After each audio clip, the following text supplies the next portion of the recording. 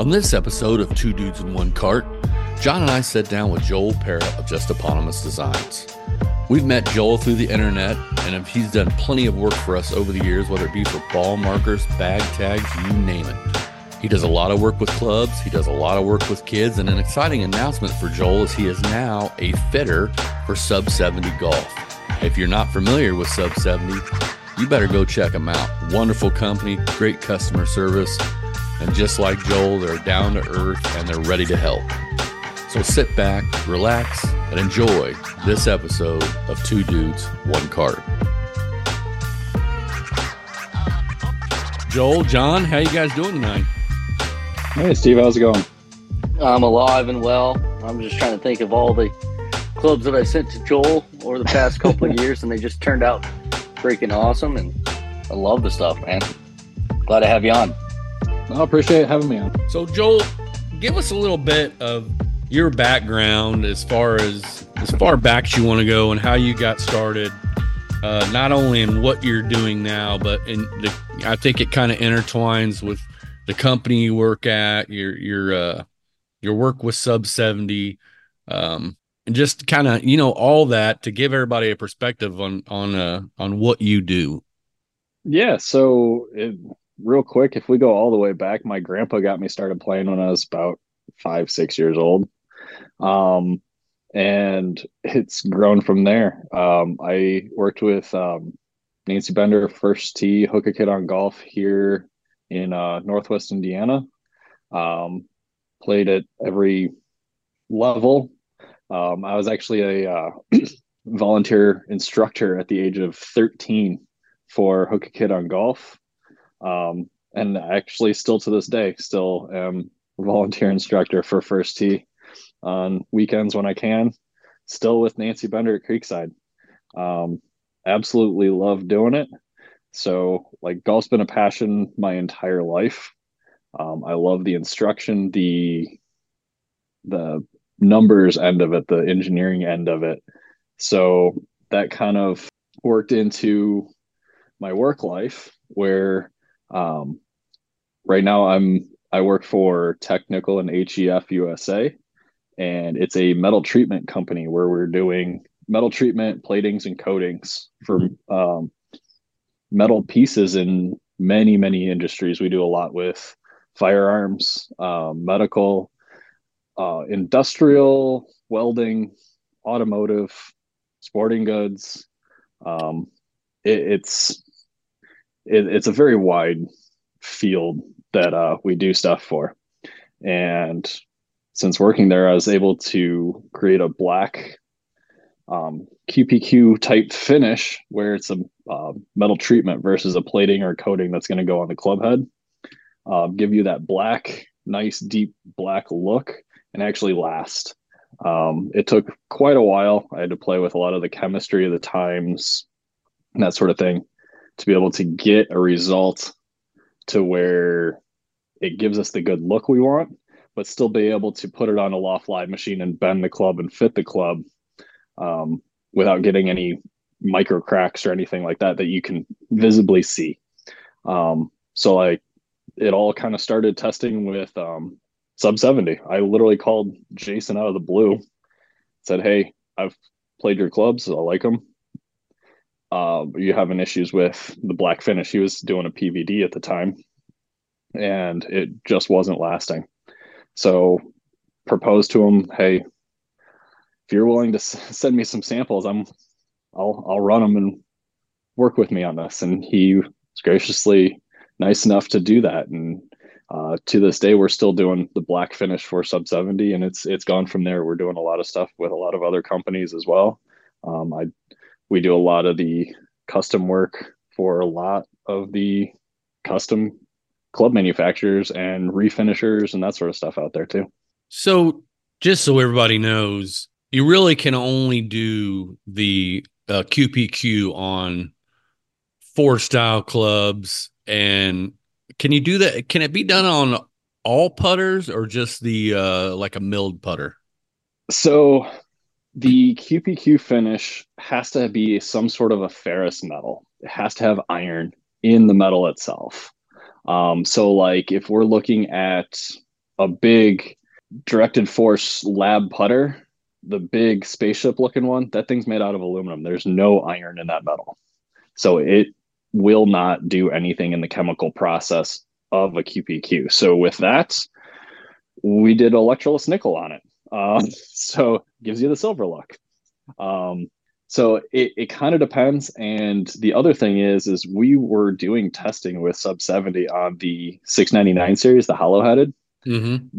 That metal does have iron in it, but the problem is the sub 70 and their manufacturer would fill and plug the hollow head with that foam before we could do the finish. And we've been trying to do that before they fill it, but it just, they won't, the manufacturing process doesn't work that way. Because if I put that hollow headed that's sealed in our chemical bath, it turns the head into a hand grenade. And nobody wants that. The pressure builds up inside and literally explodes the entire club head. Yeah, definitely not. And so basically the only way you'd be able to do that, if they were to send you the pieces, you would then do your treatment, then they would have to send them back. And then I'm assuming that you're going to have some kind of probably a finish issue with that, of how they assemble that with the foam, right? Or do they shoot that in? Okay. It's something with how the foam and everything is put in. It would mar it too much. I think they put them in a jig and it would mark them, and it just wouldn't be a good finish for the end customer. You're going to pay $800 for a set of clubs, and they'd have marks on every club head. Can't have that. So yeah, you definitely don't want you definitely don't want that look on your clubs. No, not at all. So John, tell us how your clubs turned out. What did Joel do? Engraving on yours and blacked out your wedges? So we started off with my Newport, Scotty Cameron Newport putter. I bought it off the secondary market. I just wanted to go back to a blade from my even roll, and I believe that is stainless. I don't know if it's 304 or 316. I don't know the alloy. But it had a milled face finish. Obviously, they do some milling on the backside, and he got that blacked out for me. He did. Yes, I just told him, like, here's my putter. I want a black putter, and I was like, whatever else you do with it, I don't really care. I actually sent him a new grip, one of the Pistolini grips, and said, here you go. And he's like, all right, just tell me your favorite color. I was like, green. A month later, I get my putter back, and it's looks brand new, and my finish today on that putter, I mean, nothing's changed to it. Looks the same as it does. It might have a little dirt and stuff in it when I slam it in the ground after 3-putting 4 times in 18 holes, but besides that, it looks good. And then we did that golf trip out to Palm Springs, and I was like, man, it'd be nice, we're all spending a little bit of extra dough going out to Palm Springs. It'd be cool to get like some ball markers and some divot tools. So he made custom divot tools, that said like Palm Springs 2023 golf trip, have everybody's name on the ball markers and the divot tools. And it's just like stuff like that. And they're heavyweight. They feel good. They don't get dinged up. And then he's like, dude, I got this laser. Yeah. Shoot. Like, I was like, I got these, Cleveland wedges.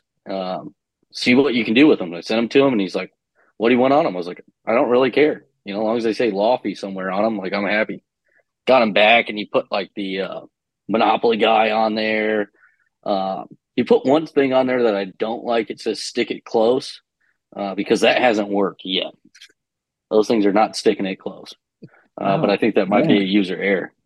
We got to fit you better then. That's what that might be it. And work on that swing a lot more. Yeah, that too.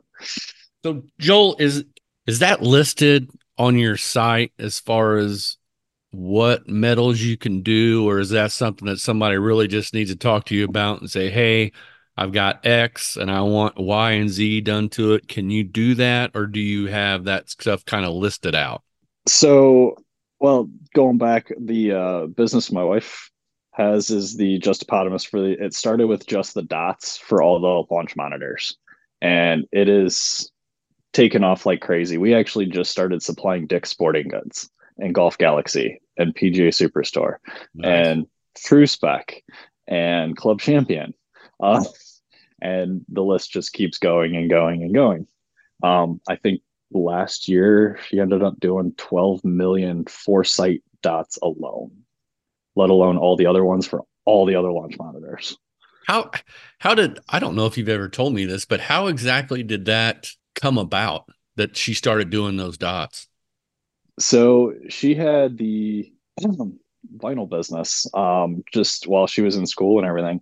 And a guy that I had played high school golf with owns a training facility and asked, "Hey, I have 9 foresight bays and the dots are killing me. There was 4 dots in every club, and he's got people going through all these doing training with 10 clubs at a time. He's going through 40 dots every hour on 9 bays, and through Foresight, I mean, they're charging $50 for 100 dots."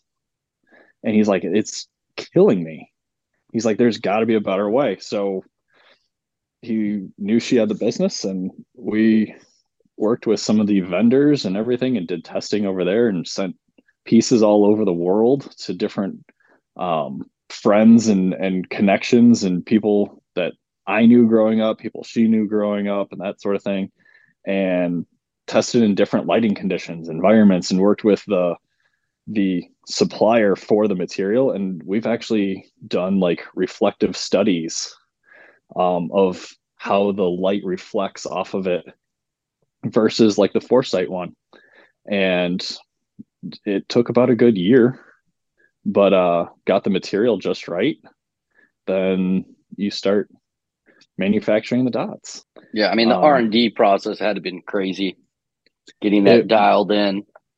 It was yeah, the material is one off, literally ordered just for her business, made just for that.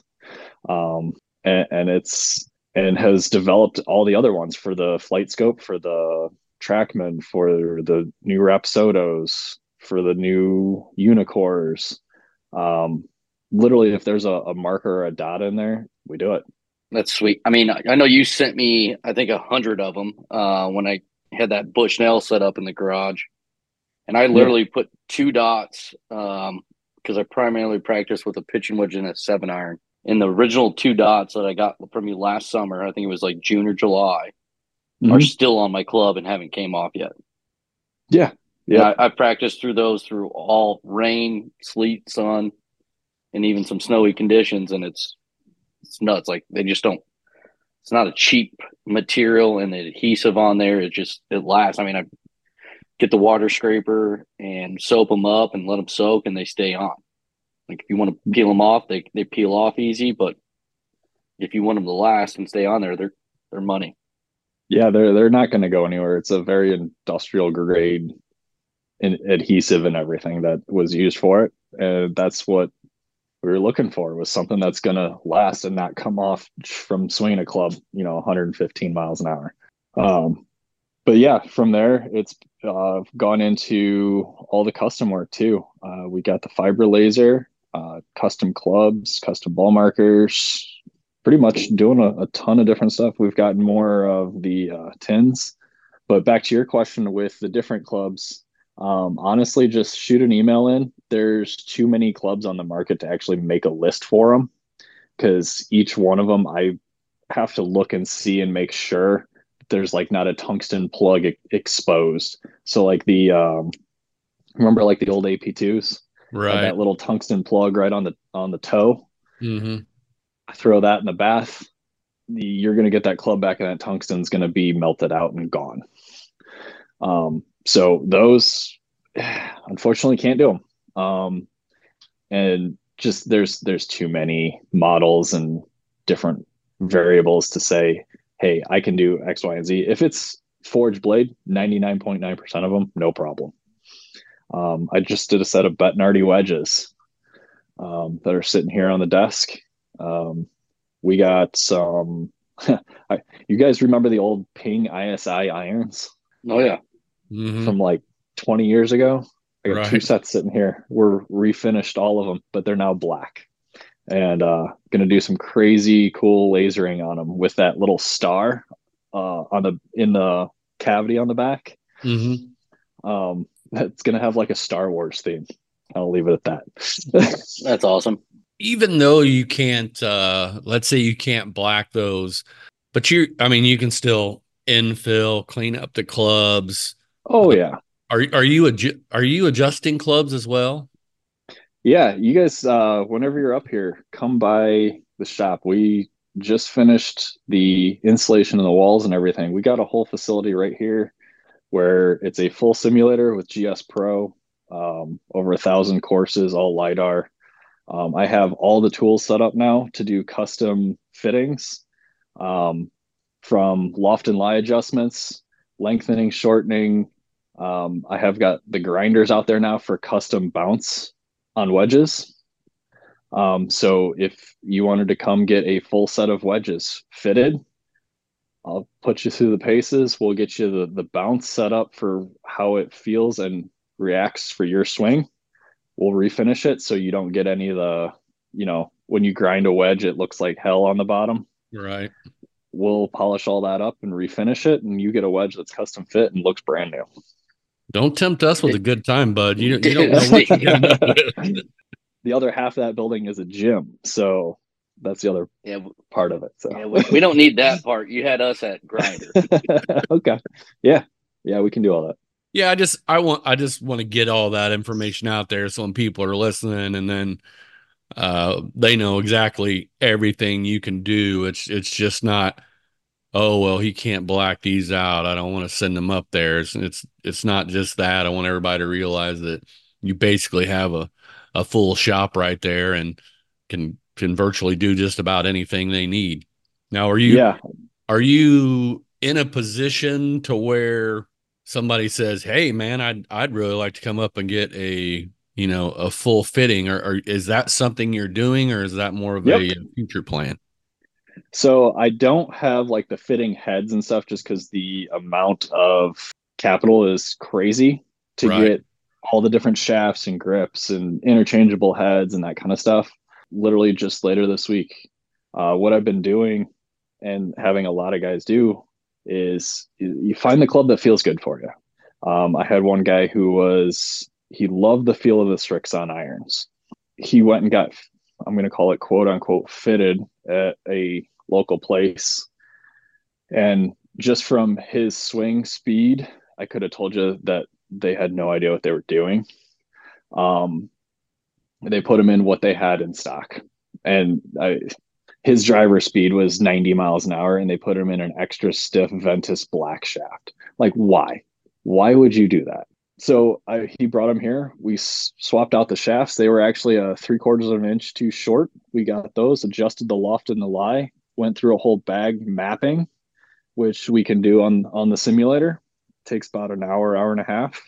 And we will adjust everything to get your windows right for all your clubs. When he left, he had clubs that he could make the nice, easy swing with.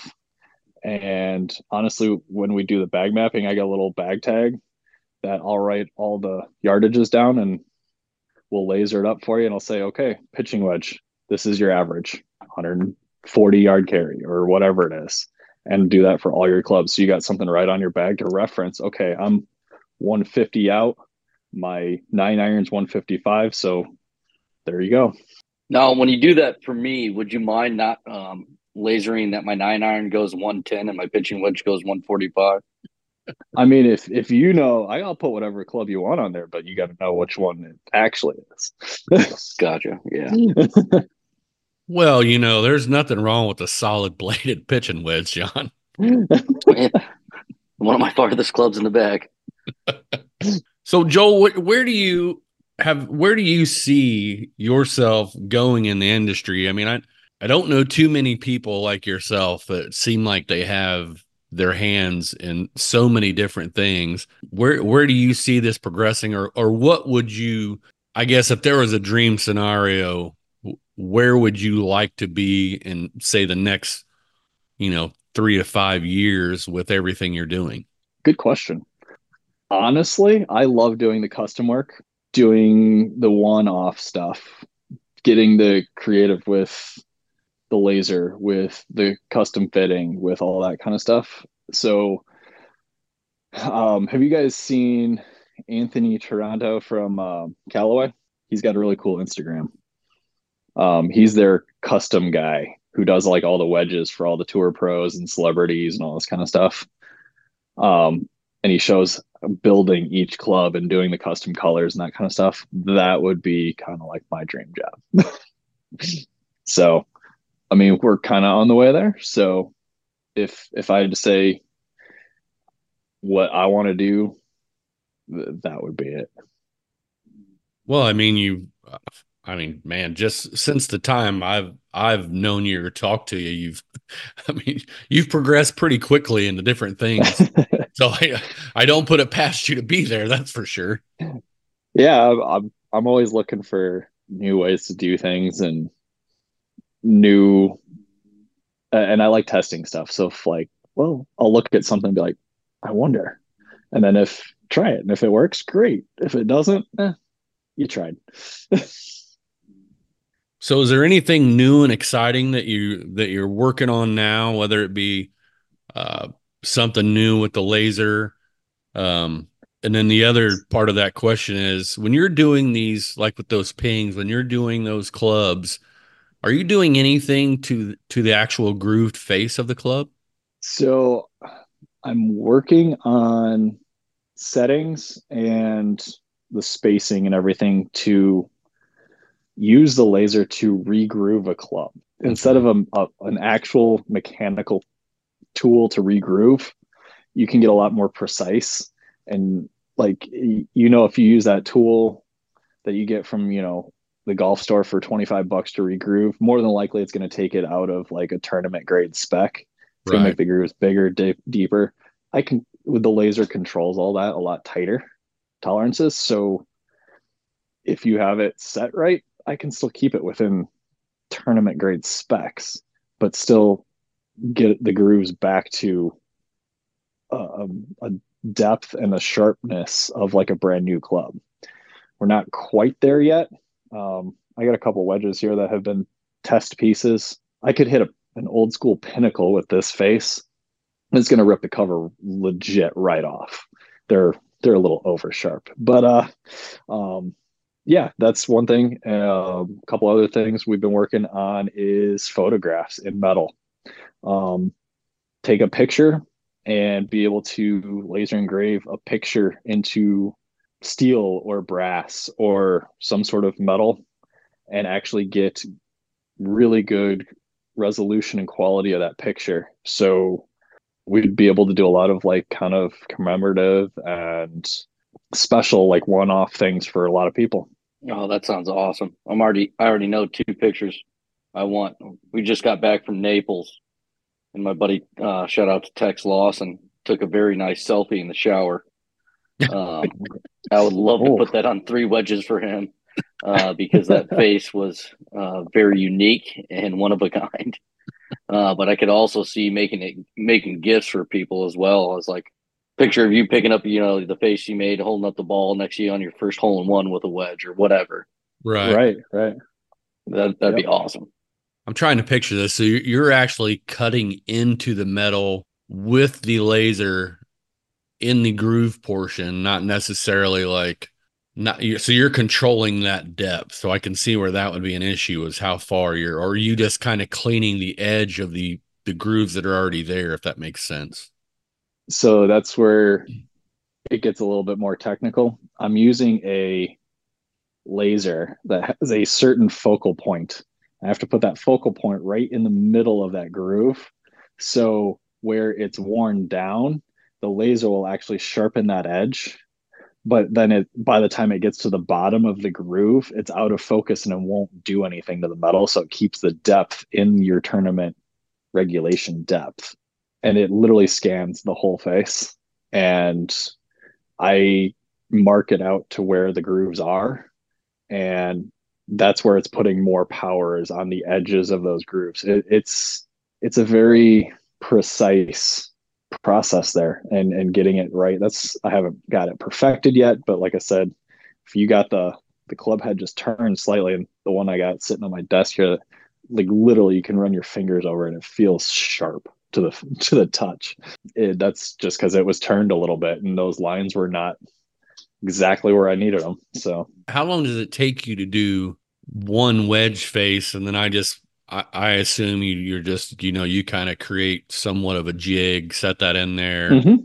and then, get the focal point on the actual groove itself and then work from that point, right? Yeah, so you have to lay it out for that model. So like, Cleveland face is a lot different from a sub 70 face. Once I have it laid out, that's kind of the most time consuming thing. The laser itself's pretty powerful. To do the whole thing, 5-10 minutes of actual lasering time. Oh, wow. Yeah, so it's probably just all in that setup, getting it indicated in, setting your The zeros, making sure it's flat, and the setup being, well, you also have to like make sure this face is flat, and once you have the jig set just right and the head set just right, I mean that's where you're looking at time, and doing the programming setup is time consuming. So that's where your time comes in. But once you have it set for that club, the laser itself, the actual running of the laser, they're pretty quick. Yeah, I just asked because, you get a lot of guys. I mean, me and John know several guys that are like, I like SM7s or SM8s, but I didn't care for the SM9s. Or the SM10s are coming out and they're like, I'm not really a fan of those. But knowing that ability, somebody could say, hey, Joe, I'd like to, send you my three SM7s if you could clean them up, because basically there's a lot of changes in that from, model Right. to model for Volky, and a lot of it's, balance or weight, moving the MOI around. But, really, if you're playing those well and you love those wedges, I mean, this is a low cost alternative, I would imagine, to send those to you and say, hey, can you do these three wedges? And, you may have Yeah. them for a couple weeks or whatever.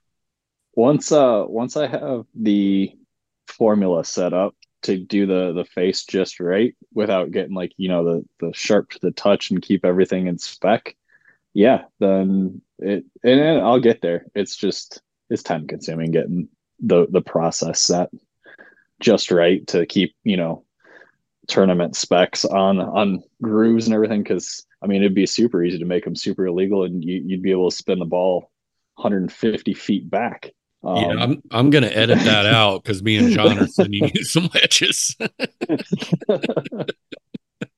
yeah, yeah, I've never been able to spin them, so I'm like, this is not a bad idea.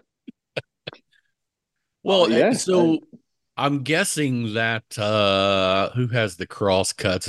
Is it Cleveland or is it Callaway that has the cross cuts and the grooves? Those would probably be the most difficult, I'd imagine. So yeah, there's a couple companies out there that have like the little micro grooves between the grooves. From a engineering standpoint and how I've seen them react with like all the launch monitors and everything that I've worked with, it's marketing. I honestly don't see a huge improvement. I mean, if you hit it dead solid in the center every single time, because we all do, there's not a massive improvement. Honestly, the best improvement I see is keeping the damn grooves clean. Yeah. Well, it wasn't. Correct me if I'm wrong, obviously, but was it Ping the one that came out with the extra line or an extra set of grooves on their clubs? So Ping did a really cool thing. They put this Hydra Glide in their Yeah, finish to help repel water, because repel water will cut your it takes your coefficient of friction way down. right. So that takes your spin way down. So if you could repel that water and get it out from between the ball and the club, and like it doesn't take much, dew on the grass will cut your spin by like 40%. They put that in the finish on the chrome finish, and I haven't dug into it, but it worked. Well, and I read the even though people don't really care much for my golf spy and their reviews, but from the numbers they put out, Ping was the only one that managed to keep. I don't want to say it was close to 90% of their spin out of the rough, out of wet grass. Even when they were putting water directly on the face with the robot, it was still holding its spin. Yeah, whatever they put in that finish, it's like a hydro has a hydrophobic effect on it, and it's like putting Rain-X on your windshield. That water Man, is just gone. and I feel like if somebody puts out information about their clubs and what they can do, generally, if it's Ping, I often believe it.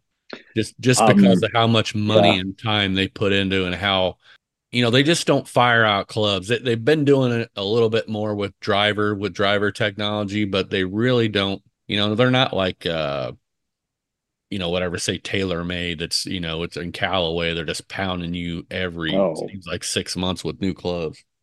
yeah, they got something new every 6 months, and the actual engineering improvement, you're less than 1% different.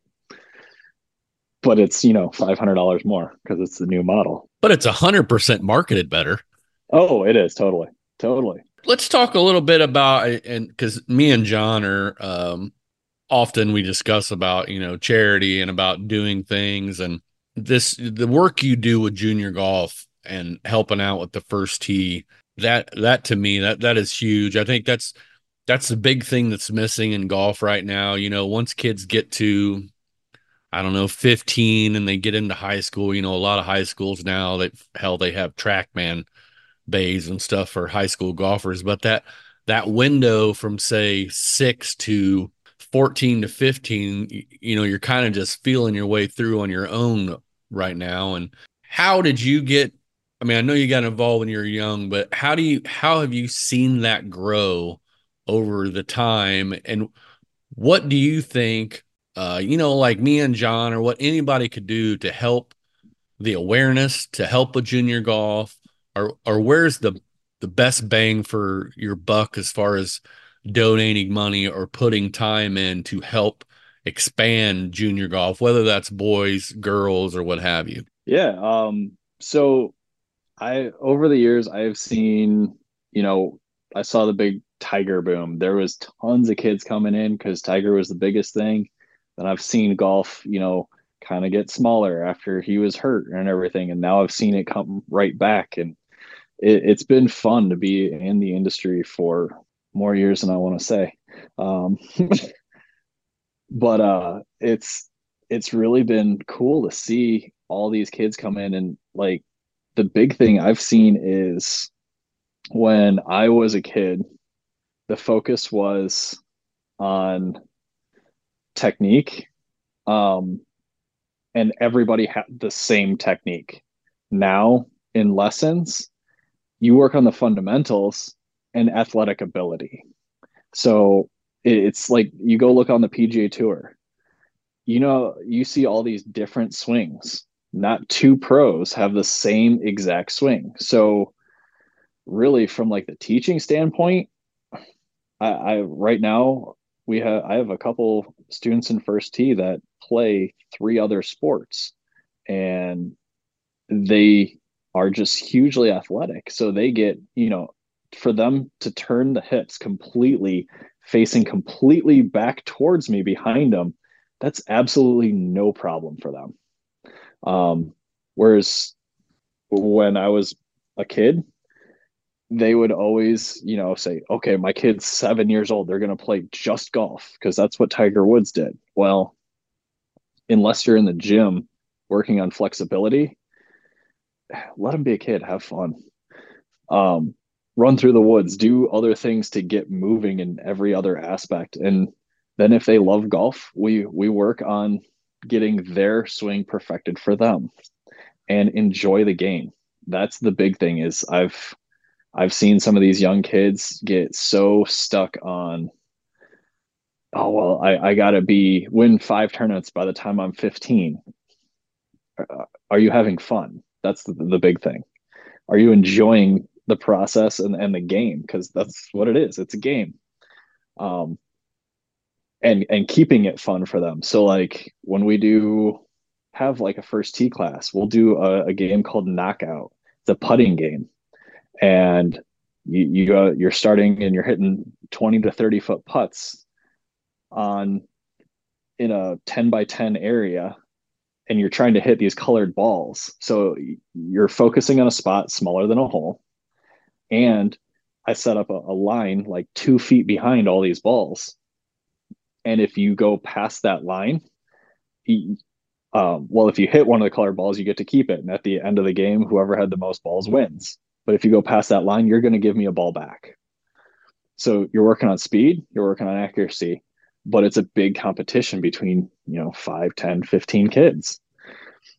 But I mean, to help like grow the game from like an adult standpoint for us, it's if you got time, anybody can honestly help with like first tee tournaments. If they want to donate to them, there's a local first tee chapter in I think every county in this state.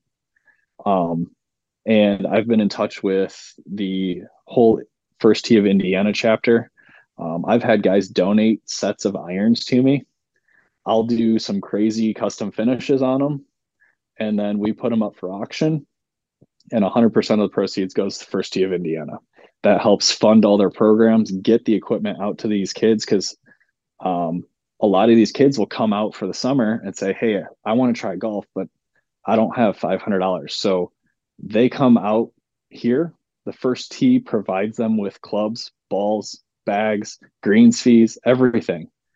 And once they know that this is what they want to do, I work with them with a lot of the other guys throughout the whole foundation to get clubs into kids' hands for really affordable, if not free, so they can enjoy the game and learn with it and grow with it. Man, that's amazing. Yeah, that just sounds awesome. Do you think it's possible? Like Steve and I were talking earlier with our buddy.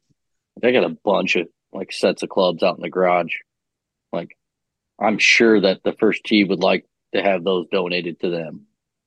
Oh, no doubt, no question. And honestly, if you just go on the First Tee website, it'll tell you where the local chapter is, what club and who runs it, and say, hey, I got these clubs. I'd like to donate them to your group here. If kids need clubs, they can have them. And the instructors and the people that run each facility will be beyond excited, because Awesome. It doesn't happen very often. Well, I think with everybody that we know in the golf community that we hang out with, play with, all that good stuff, like I think if we can just share that with them, because all of us, I mean, Steve, how many clubs total do you think you have? I'm going to plead the fifth. Yeah, your wife might listen to this. I'm single and not married, so let's say I probably have 2 sets of irons, a mixed match of woods, wedges that are just collecting dust. You can see them at Goodwill, but it's like I think what I'm going to do after we get done with this podcast is probably go on there and find my local chapter guy and say, where do you want them? Yeah, I don't have too many sets left, but I kind of do that here in my neighborhood, or if somebody's got a yard sale and they got clubs, whether it's here or any neighborhood, I normally message them immediately and I get them, and I've probably given away, I don't know, probably 10 sets this year. That's awesome. I've had some small junior sets, and some of those, the little whatever, they're not, I forget what they're called. They're not little tykes, but they're the real short clubs. I found some of those and given them to kids that want to try it out. And they're, if the parents say, hey, what do I do if he doesn't like this? I'm like, well, either give them back to me or just pay it forward. Don't take them to Goodwill. Just, let me know or let somebody know, and you can take them and drop them off, whether it's at a driving range or whatever, to keep moving it. But I really didn't even think about actually going directly to the First Tee. So as I get them, that might be an easier route. But it's pretty cool that to hand them over to the kids or hand them to the parents, and they're shocked. They're like, "What do you want for them?" I'm like, "I just want somebody to play golf. I don't want anything for them." Yeah, it's all about letting the kids have fun, growing the game, and letting them learn life skills. Because you guys know that, I mean, you're your own referee out there, which you are in life. So learning how to call a penalty on yourself out on the course, it's going to transfer later in life. How many sports can you do that in? Not Joel, I many. don't I don't know many of my friends that'll do that now. They should have started younger, you know? Yeah. We have a lot of guys that somehow miraculously always find their ball. When Yeah. it's 50 yards into the woods. Yeah. Yeah. And we don't want to name drop up in the air or anything like that. So if you if where do these kids get to go? I don't know if it's different up in your neck of the woods, but I hardly ever, and I mean ever, there's a few courses. We've got a little place called Ott, not far from my house, and it's got some really short par threes. It's still 18 holes, but it's just a small course, and I see kids out there every once in a while. But I feel like that people my age, guys my age, really get locked up in pace of play, and it's really hard to get juniors out there, and it's really hard for a golf course to say, hey, drop out tee times for whatever 3 hours so we can get these kids out to play.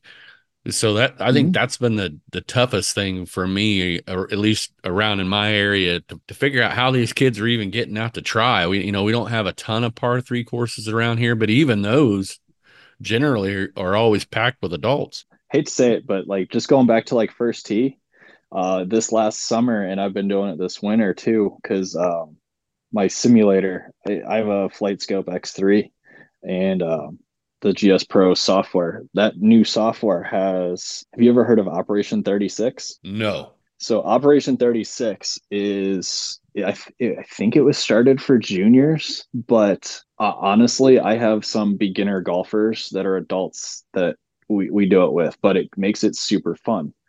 And I was doing this out on the course, and it keeps pace of play up and everything. So what it is you're going to go out, you're going to play 9 holes. Every hole is a par four. I don't care what the hole is, it's a par four. And you're going to start at 25 yards out from the center of the green. So I'll take these kids out.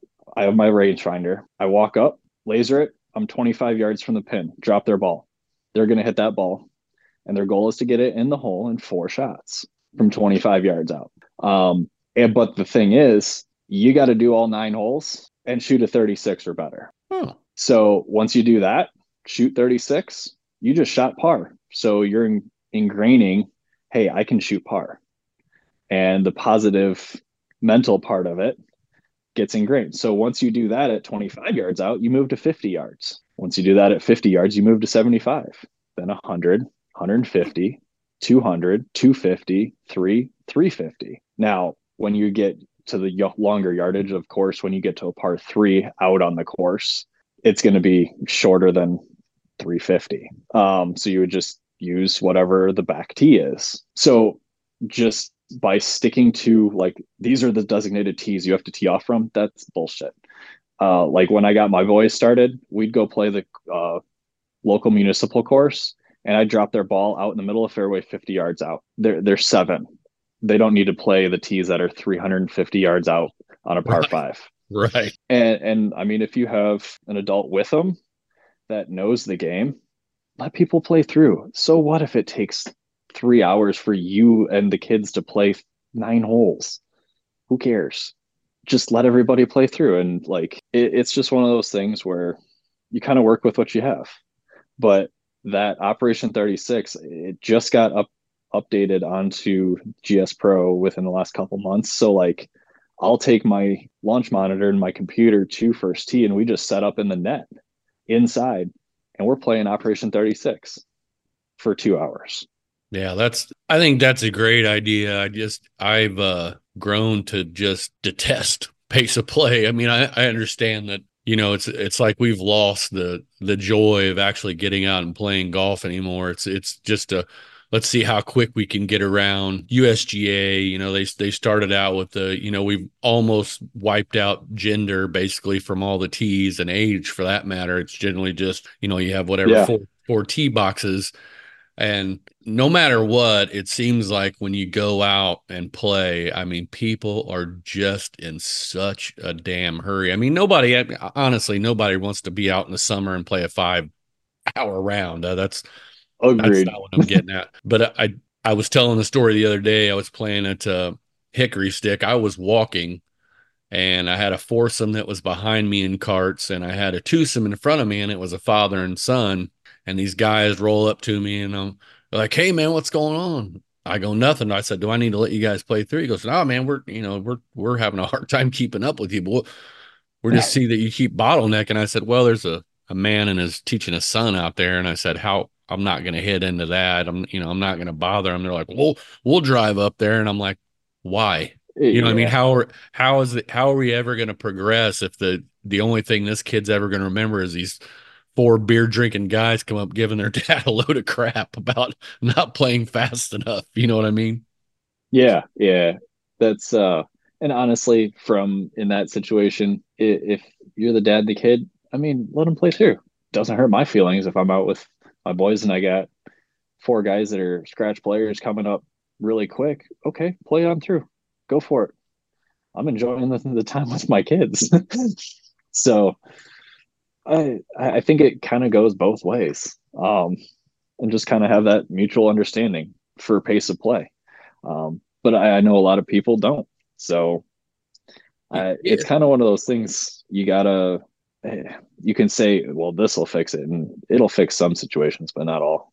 So Yeah, I think a lot of it, and I don't know how John feels about this, but my perspective is a lot of these courses anymore are trying to get as many people on the course. And I understand that they need to make money. I know everything's pretty expensive right now, and depending on the course, they may be paying for city water. I mean, there's a multitude of things sure. that could be costing a course. But at the same time, I think a lot of it is if you have a starter and maybe one or possibly two rangers aside. But with the starter, if they go, "Hey, your tee time's at 345, not 343, not 347," and you know how the course plays, I think that alleviates a lot of trouble. Granted, if you have a kid out there playing, I took my daughter, I did the same thing you did. I just told them, they're like, "Is she playing from the tees?" I'm like, "No, dude, we're going to get like 40 yards up, and I'm going to let her hit up there and give it a shot, and then I'm going to let her putt." But I'm not out there she's not playing the full 18. Hell, she probably won't even last the full 18. But I think a lot could be taken care of with that. I mean, don't you think, John? Yeah, I mean, I was fortunate. My dad was a golfer, and so like he would go to work and drop me off at the course. Although I lived in Northwest Indiana, close to Joel, and during the week there wasn't a whole lot of people out on the golf course, and that was at a time where I was 10, 12 years old, and me and a couple buddies, he would drop us off. We'd golf all day long, but the I rules was the were, same way. it was like $150 for a membership a year at Beechwood Golf Course in LaPorte. Drop us off, and the pro out there at the time would say, just make sure every time you're on a green, you're fixing two divots. You're replacing all your divots in the fairway. Go have a good time. Dad would give you $5. Today, I don't know if that's acceptable to do, just to drop them off without supervision, but I also think it's where you live. Definitely tough, I think, here in Indy. I know a lot of dads that bring their kids out with them, but they'll pick, he'll get off work a little early, go out to the course at like 3 on a Tuesday afternoon, or they'll go out later at like 7 and just go play 6 holes, 5 holes. And they just kind of tool around at these, I would call them not probably highly desired courses just to play. Yeah, Yeah, and I like and I just think maybe it's just because I've had some bad experiences. I've been at another course. I mean, I won't name drop them because it really wasn't the course's fault. But there was three kids that were out in front of me, and I was walking again, and these guys were getting pretty upset when they'd roll up on me, and I'm just sitting there waiting. And they're like, "Oh, kind of what are you waiting on?" I said, "Well, there's kids up here. They're just over by these trees." And they're like, "Well, they need to hurry up, blah, blah, blah." And they're blowing them some crap and me some crap basically. And I said, "Well, let me just, I'll just catch up with them." And I said, "I'll play along with them and you guys play through." Yeah, So simple as that.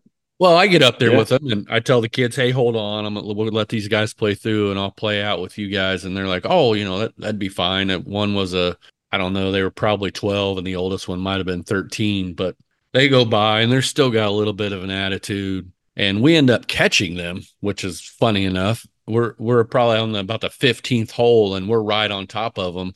And then they're upset because now we're on top of them and they start basically drop some profanity. And I say, "Hey man, these are just kids. Just move on. We're not in any rush. So they end up going up and saying something to the pro as we're coming off 18, and the pro comes over and talks to me. And oddly enough, the oldest kid there was the pro's son.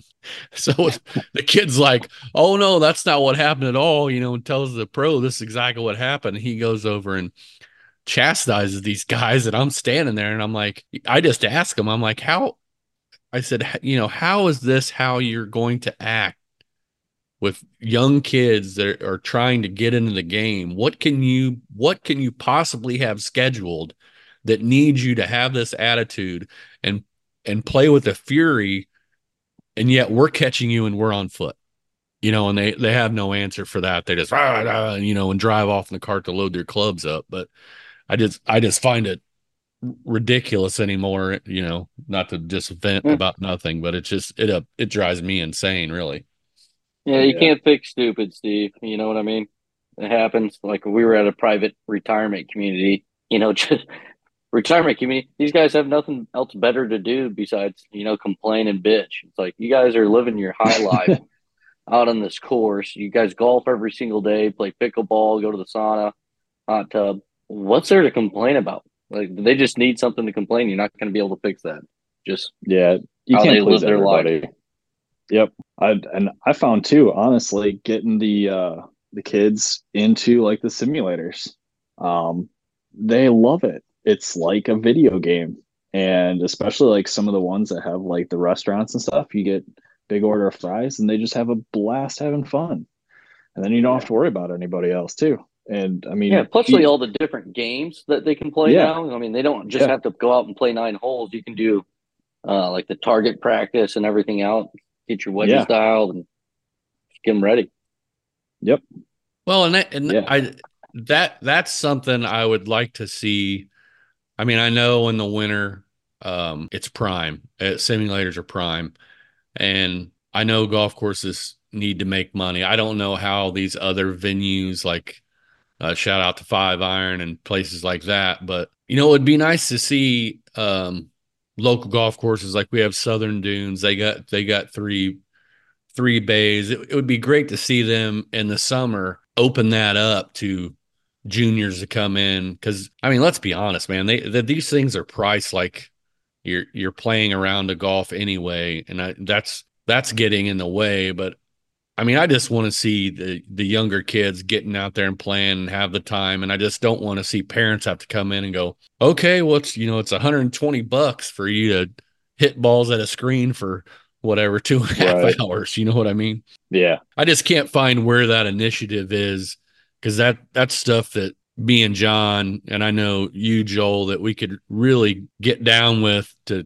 try to push something like that. But I just don't see it. I think most of these courses are just so driven to have to make money, and I get it. I yeah. truly understand it, but I've just been racking my brain of how we can do better and get more involved as we grow as a podcast and all the stuff we're looking to do. That's why, like, I try and help out where I can.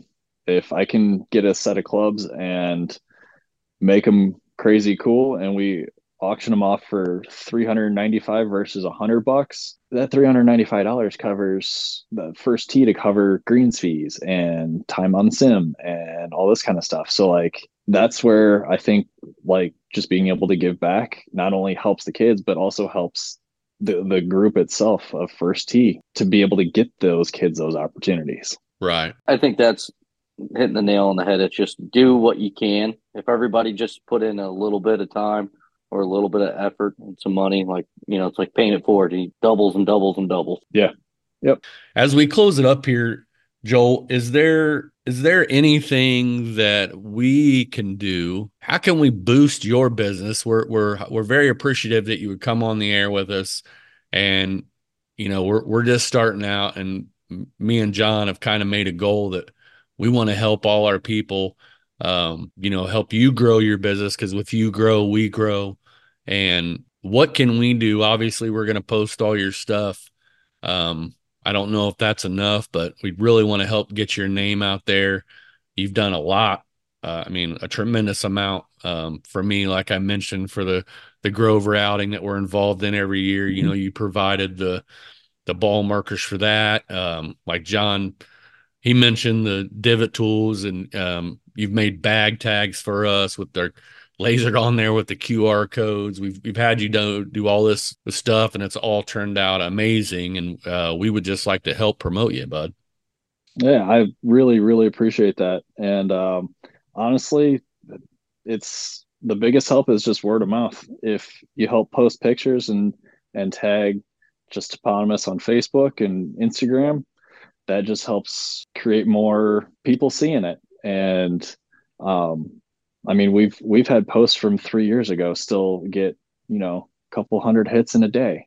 It'll just be something random. Somebody like, oh, that's cool, and like it. And then all of a sudden I have all these other people seeing it. So just being able to help us out by getting it out there is just a big help in itself. And like I said, I'm more than happy to help for good causes. And yeah, that's all I can ask for. So I really do appreciate getting us on and helping us out any way you can too. I tell you what, just thinking about this, John, Joel, I think what would be a great idea is when you don't have 14 inches of snow on the ground, maybe me and John set up to come up there and basically shoot a video, have you on there. Maybe we go through a fitting. Maybe you could do if we could kind of get some video you doing some of your custom stuff to put on our YouTube channel, and yeah, for sure. Do things like that, and maybe give us some of those super sharp grooves so we can spin our ball back finally. That'd be cool. John, what do you think? Yeah, for sure. The way my wedges are set up, I'm probably going to need to do that wedge fitting sooner than later. So let's hope the snow melts. Yeah, I would love to do that. Especially now when it's cooler out or cold out, and when there is a little bit of break, man, I think that's a great idea. Me and John we'll get with you and schedule something and get up there. And yeah, for sure. Joel, I could honestly use all the help I could get, because basically the guy I was talking to about teaching, he basically said maybe I'm left-handed. So anything, we may have to try something.